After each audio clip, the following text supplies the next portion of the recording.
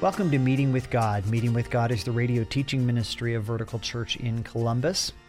We're in the middle of a series from the Gospel of Luke called By the Finger of God. And today we're going to listen to the first part of a message named Let's Think Through the Options. Let's think through the options. Let's go to the text.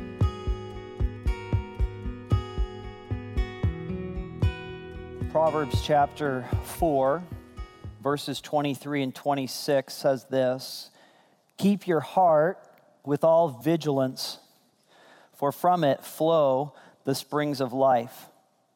Keep your heart with all vigilance, for from it flow the springs of life. Ponder the path of your feet, and then all your ways will be sure. Throughout Scripture, and especially what I believe God is going to speak to us today, there is a call to constant heart-level reflection on my life, and especially on where my heart is before the living God. As we go to Luke chapter 11, we're going to be asked to look at three questions in particular. And I believe God wants us to have some heart-level reflection on these three questions, which are, who is Jesus? Now that's really the theme of the whole book of Luke, which is, who is Jesus? Who is this guy? And what is that supposed to mean? Heart-level reflection on who is Jesus. Here's the second thing I believe God wants us to reflect on. And here's the question: what if God chooses to work in a way different from my expectations? What if God chooses to work in a way different than my expectations, than my prayers, than my hopes? And here's the third question for heart-level reflection: do I hunger for the finger of God to be present in my life and in my church? Do I hunger for the finger of God to be present in my life and in my church? I'm asking if you have a Bible to turn to Luke chapter 11 and verse 14. We're back in our series called By the Finger of God. We're actually going to be in the verse that mentions that today. Now let's begin reading. We've just finished our discussion on the Lord's Prayer and the implications of that. Now let's go to the next story, which connects right to it. Verse 14, chapter 11 of Luke says, "Now he was casting out a demon that was mute. And when the demon had gone out, the mute man spoke, and the people marveled." Now, unlike the other Gospels, Luke, under the inspiration of the Holy Spirit, actually shortens the story and focuses primarily on the response. And we're going to be looking at that over the next few minutes. But I want to start out here. Maybe you're reading the text and you're coming to this saying, a demon? Are we talking about like there's actually like real demons in the world, like these supernatural, like dark beings, like Halloween is actual for real? And the answer is yes, demons do exist. Maybe you're like, well, what do demons do, or what are they about? Well, demons would be very connected to a spiritual darkness in our world. Scripture says that there is a physical world which we can see, and there is an invisible world where there are spirit beings that we cannot see at this point. Many of us have heard of things related to the occult, to witch doctors, I could go on, whether you're here and it appears less visible, or if you go to the third world where it's much more accepted. It doesn't matter really where you are. The same truth holds that there are demonic and angelic beings. Now, what do these demonic beings do? What's their job description? Well, Scripture says that demons, under the leadership of the prince of demons, which we would think of as Satan, are focused on deception, confusion, harm, darkness, and oppression. Now, that may be news to you, but Scripture clearly lays that out. Now, maybe you're wondering, well, the natural question from that, and maybe some of you have heard this, does actual demon possession actually happen? Like, I'm reading this verse, and Jesus casts a demon out of a man who is mute, and now the man can talk. Now, it's very evident that the demon is doing harm to the man. But that kind of begs the question for those of us who are believers in Jesus Christ, or maybe you're not and you're kind of checking into this. Here's something you need to know. Christians can be affected by demons. You may be wondering, well, what does that look like? Well, I want to dig into that. I want to go to a couple verses from Scripture so we're understanding this right. Now, to use the term possessed really is the wrong term. A better way, really a scriptural way, the word in the text and throughout the New Testament is really a sense not of being possessed, but of being demonized or influenced by a demon. We might think of it as being harassed or being, even in some cases, terrorized. But there's not a sense really in Scripture of being owned and taken over by a demon outside of a person giving into the influence of that demonic spiritual being. I want to take us to Scripture quickly just to get a sense of that. If you want to read along, I'm going to have 3 verses put up on the screen. I'm actually going to go there quickly, and I'm going to read these to you. You can write them down, look them up later. You're welcome to.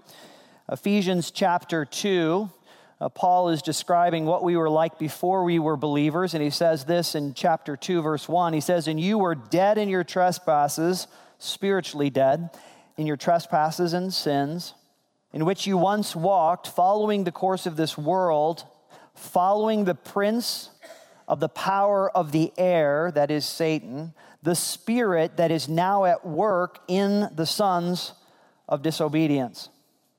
Think about that. It says, who is at work in the sons of disobedience. Satan is at work in those who are non-believers. For some people who would say, well, I'm spiritually neutral, is not an option. If you are darkened, that doesn't mean that you're freaking out. That doesn't mean that you're completely harassed in every sense. What it does mean is you are blind, and the enemy is keeping you blind until God opens your eyes to the power of the gospel and you become freed from sin. Now, what are believers to do? Can believers be harassed and influenced? I believe they can. James chapter 4, not quite the same way, but they can. James chapter 4, verse 6 says this. It says, "But he gives more grace. Therefore it says, God opposes the proud, but gives grace to the humble. Submit yourselves, therefore, to God. Resist the devil, and he will flee from you." And lest any of us as believers should be concerned that we would not be able to have power over the enemy, Scripture is very clear on that we give influence to the enemy. That's why walking in holiness is so important. When we walk in holiness, we're shutting the door in the face of the enemy. If you open the door, do not be surprised that the enemy takes advantage of that. In fact, Ephesians chapter 4 gives clarity on that when Paul said in Ephesians chapter 4, verse 26, on the particular topic of anger, though it might be applied a number of ways, it says, "Be angry and do not sin, and do not let the sun go down in your anger." Essentially, deal with your anger and give no opportunity to the devil. Now, again, I want to emphasize, I don't believe that anyone in Scripture, if you go back to the Greek, can be possessed or taken over. However, when we choose to live in sin, and by that I mean we choose to live in hidden sin or unrepentant sin, we are opening the door to an opportunity of the enemy and demonic forces in particular. I'm not suggesting that every person who's in sin is influenced demonically. Sometimes everybody wants to run and think that a demon's behind everything. There aren't enough demons to be behind every bush, okay? Just to be clear. However, they are intelligent beings. They are in direct opposition to everything that God wants, and they are not pleasant. And this is why when God calls us to walk after his ways, there is something at stake. And that's why I want to bring us back to the text here. Jesus, with this man, we don't know where this man was with God, what place he was at. But clearly, it's an awesome thing when Jesus Christ, the Son of God, the second person of the Trinity, frees someone from darkness. And this man was influenced to the point where he could not speak. Clearly, as I said earlier, demonic forces are about harming people physically, spiritually. And Jesus frees him. Now, you would think, notice in the text that it says in verse 14 what the response of the people was. 2 words, it says, the people marveled. The people marveled. Apparently for centuries, people had experienced this brokenness of demonic influence in their lives, and now Jesus Christ comes and frees this man from this harmful influence in his life. What do you think the response of the people will be? Like if it's me, I'm thinking, man, let's celebrate. I mean, if you think all the graduation parties have been awesome, just wait till somebody is freed from a demonic thing. They're mute, they can't even talk. Like get the party going. Like, let's celebrate Jesus. Hi, this is Pastor Luke Ahrens from Vertical Church Columbus. Did you know that these Meeting with God messages actually come from sermons given at our church home, Vertical Church Columbus? You know, in addition to hearing God's word proclaimed every week, you'll find a warm, loving church family of authentic followers of Jesus Christ. If you live in Columbus, Ohio, but are not currently connected to a church home, we'd love to invite you to visit us at 1290 Old Henderson Road in Columbus, near the intersection of 315 and Henderson Road. There's something important we have to remember. When it says that the people, that they marveled, that is not the same as faith. Yeah, I can go on to social media today and find people marveling about all kinds of nonsense. To marvel is not equal to faith, and you're going to see that here in the text. Let's go back to the text, verse 15. It says, but some of them said, he casts out demons by Beelzebul, the prince of the demons. Does that shock you a little bit? Then it says, while others, to test him, kept seeking from him a sign from heaven. Wow. You know, I find the miracle amazing. I find the people's response even more amazing. Here is Jesus doing a miracle. The man who could not speak, that was under the control or the influence of the demonic spirit, so much so that he could not speak. Jesus frees him, and already there's some people on social media hammering Jesus that somehow he is doing something to help and aid the greatest enemy of our souls. You know, as the saying goes, you can't please everyone. Really, when Jesus did this miracle, as with others, really people fell into 3 camps, as they do here. Some people saw this as a work of God. Clearly, his disciples saw this as a work of God. But there was a second group that was unsatisfied in unbelief. That's the group mentioned here in verse 16. They are the fickle people that are always looking for a little bit more. They are the reminder of the people in Exodus who saw God do powerful things, signs and wonders, and they were ready to drop God in a moment and run back to Egypt as soon as they were out of water. Fickle. He loves me not. He loves me not. People play that game with God too. Then there was the third group, and I would call these the haters. Jesus' work, they were saying that Jesus' work was empowered by the bad bee, so to speak, the prince of the demons, by Satan himself. Now, I've had a lot of people say things to me after I've gotten done with a message. I've never had somebody walk up to me and say, that was clearly empowered by the devil. I just want to let you know that, Pastor. I'm not saying that could never happen on second thought, but I've yet to have that happen. Now, how do people get there? How could these people possibly be responding to a massive miracle in such a negative way? I'm going to ask you to grab your notes and jot this first thought down. Really a thought for heart-level reflection. Our response to Jesus is swayed by the state of our hearts. Our response to Jesus is swayed by the state of our hearts. Notice that with group 1, they were filled with faith. Their hearts were filled with faith. And when they saw Jesus do something, their hearts responded appropriately with faith.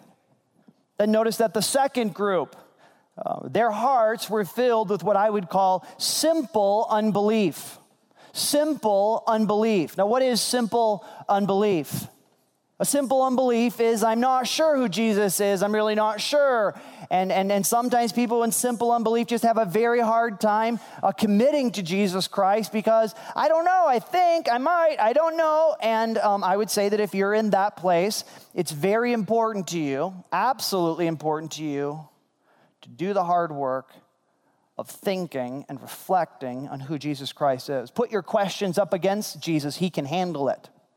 But many will stay in a fickle unbelief and back and forth. And here's the third group, and I think we need to hear this the most. The reason why people will say things about Jesus and why they will not believe is because the third group, their hearts were filled with what I would call dedicated unbelief. Dedicated unbelief. Their minds were not open. It doesn't matter whether Jesus called down fire from heaven, they would have said it was coming from hell. It didn't matter whether he healed somebody because then he was just doing something covertly for the enemy. And their hearts were fouled and fueled by jealousy, by selfishness, by pride. I'm going to tell you, you don't have to be a scribe or Pharisee to have your heart fueled by pride. And that's why I prayed for Darren, and I would pray this for every person in our church, most of all myself, that we would be fueled by humility. God's grace goes to those who are humble. And I pray that our church will increasingly grow in people who are humble, who bend the knee to Jesus Christ first and then lay their hearts before him and then lay their hearts and their lives down even before other believers and humble themselves, you before me, Jesus before all. I think we need sometimes to ask the question and reflect, where is my heart really? I think many times in this fast-paced world, sometimes the pace only picks up and it's going faster and more opinions are coming at me and more thoughts and more places to go and more. And often that more just gums up like running into a flock of, mosquitoes when you're driving on vacation. You ever driven on vacation and your whole windshield is just dead bugs all over the place, right? And then they dry because you're going somewhere south. And then you're just like, I just need to get something to get all these flies off my... See, often life is happening so quick that it gums up our windshield and our hearts, we become cold and sometimes really just cold toward the Lord because we have not taken time to think about the state of our hearts like Proverbs mentioned. Now notice Jesus' response by challenging both group number three and group number 2 with logic. Something I've said and I hope our church continues to embrace, and I hope if you're here and you think Christianity is just an emotional bunch of people responding. I was talking to someone over the last few days, and they were talking about a professor who just thought that Christianity was a bunch of emotional bleh. Christianity is a thinking religion. And Jesus Christ is about ready to challenge not the bleh of these people, but their thinking, their mind. Christianity is not only a thinking religion, it is a call to love God with all my heart and soul and mind and strength. And I believe we have to repeatedly open our minds to the teaching and influence of God's Holy Spirit. Look at verse 17 with me.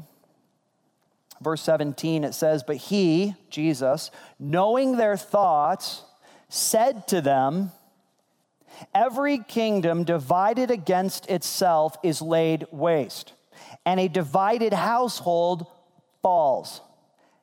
And if Satan also is divided against himself, how will his kingdom stand? For you say that I cast out demons by Beelzebul. And if I cast out demons by Beelzebul, by whom do your sons cast them out? Therefore, they will be your judges." Here's a second thought I want to give you today from God's word. Jesus calls us to examine the evidence from his earthly ministry. Jesus calls us to reflect, heart-level reflection on his ministry. This isn't just a story like in the news where we just cruise right through the story and that was interesting and on to another story. And I'm going to flick to Twitter on a different story. And this is not information. This is God at work for us to reflect and to think on. Jesus narrows down the response from simple unbelief dedicated unbelief and faith, really down to two options, just two options. Here's option one.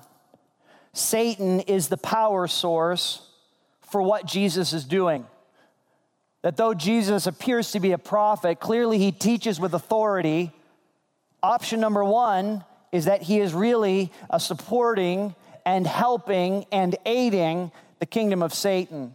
Now notice that Jesus says in here, he says, a kingdom divided against itself will not stand. It's very possible that Jesus is referencing this, trying to draw back to people in their minds, back to what happened with the Davidic dynasty, David's kingdom. Remember, David was king and he had all the nation behind him. And then his son Solomon was foolish. And God, as a form of discipline, split the kingdom in two after Solomon. And you can easily trace through the rest of the time how the northern 10 tribes spiritually wandered even faster, but both wandered spiritually and both militarily became weakened. In fact, even at times they were fighting each other. And Jesus is reminding them, just like in a physical sense, how our Bibles remind us that a kingdom divided against itself will fall. How then could Satan be fighting against himself? Maybe he was also reminding them of the Hasmonean dynasty. That was the last Israelite dynasty that ended, honestly, about 100 years before Jesus' ministry. You've heard of the Maccabees. That was that dynasty, and it lasted for about 100 years, and then eventually two people in the family got at odds with each other, and one sided with Rome and asked the Romans to come in and help his side to push out the other Israelite side, and guess what happened? Yeah, Rome just took the whole thing. A kingdom divided against itself will not stand. And Jesus is saying, think through the logic of that. Would Satan really be authorizing the fall of his own kingdom? Would Satan be wanting his agents to be in conflict? The obvious answer is no. Then Jesus kind of digs a little deeper. Notice he says in verse 19, he says, and if I cast out demons, by whom do your sons cast them out? Now Jesus is getting a little more personal. And perhaps those sons were even listening.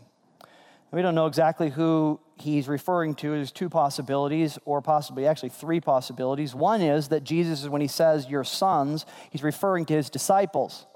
In the chapter before, when the 70 go out and they do ministry, they come back and they say, we were even able to cast out demons in your name. And Jesus is saying, some of you parents, your own children, were just out casting out demons, and they were doing it in my name, of course. What were they doing? Are you suggesting that your own children are aiding the kingdom of Satan? Another possibility is itinerant Jewish exorcists, for sure a possibility. If you can write this passage down, Acts chapter 19, verses 11 to 20. In Ephesus, which is on the western edge of Turkey, right by Greece, there was a conflict with these evil spirits being cast out, and the Jewish exorcists, itinerant, were going around trying to cast out demons, and we're not exactly sure how they would have done that, but some of them, who were sons of a priest, tried doing it, and it totally blew up in their face. They thought, oh, this name Jesus really works, and so they tried to, I'll let you read the story. It's a very funny story. It's also an amazing story. But there we have a reference to the fact that there were Jewish exorcists doing, kind of trying to do their own thing, or it's quite possible that it's both. But here's the point. Jesus saying, if I'm casting out demons by the power of the enemy, what are you trying to say about your own kids? Consequently, they will be your judges because they will not buy into your poor logic. Or there's option number two. Look with me at verse 20. Jesus says, but if it is by the finger of God that I cast out the demons. Now think about that for a moment. I think we have to remember that the bottom line is we want to and crave the finger of God, the presence of God at work. That's amazing to me in this text, but the people should have been longing for the finger of God. They should have been longing for the active ministry of the Holy Spirit, for the Messiah, Jesus, to come, freeing them and freeing other people from the darkness. I don't want to see people broken in darkness. I want to see them freed by the power of the gospel.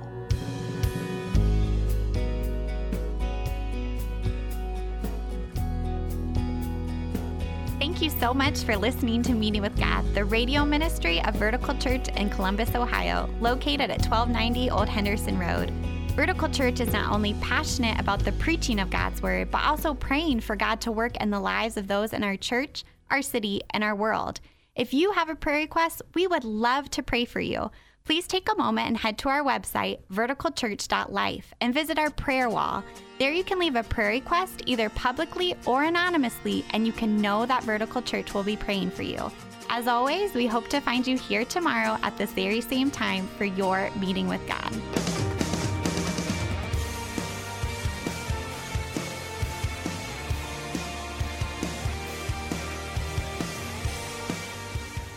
Meeting with God is the teaching ministry of Vertical Church Columbus. For more information, go to verticalchurch.life.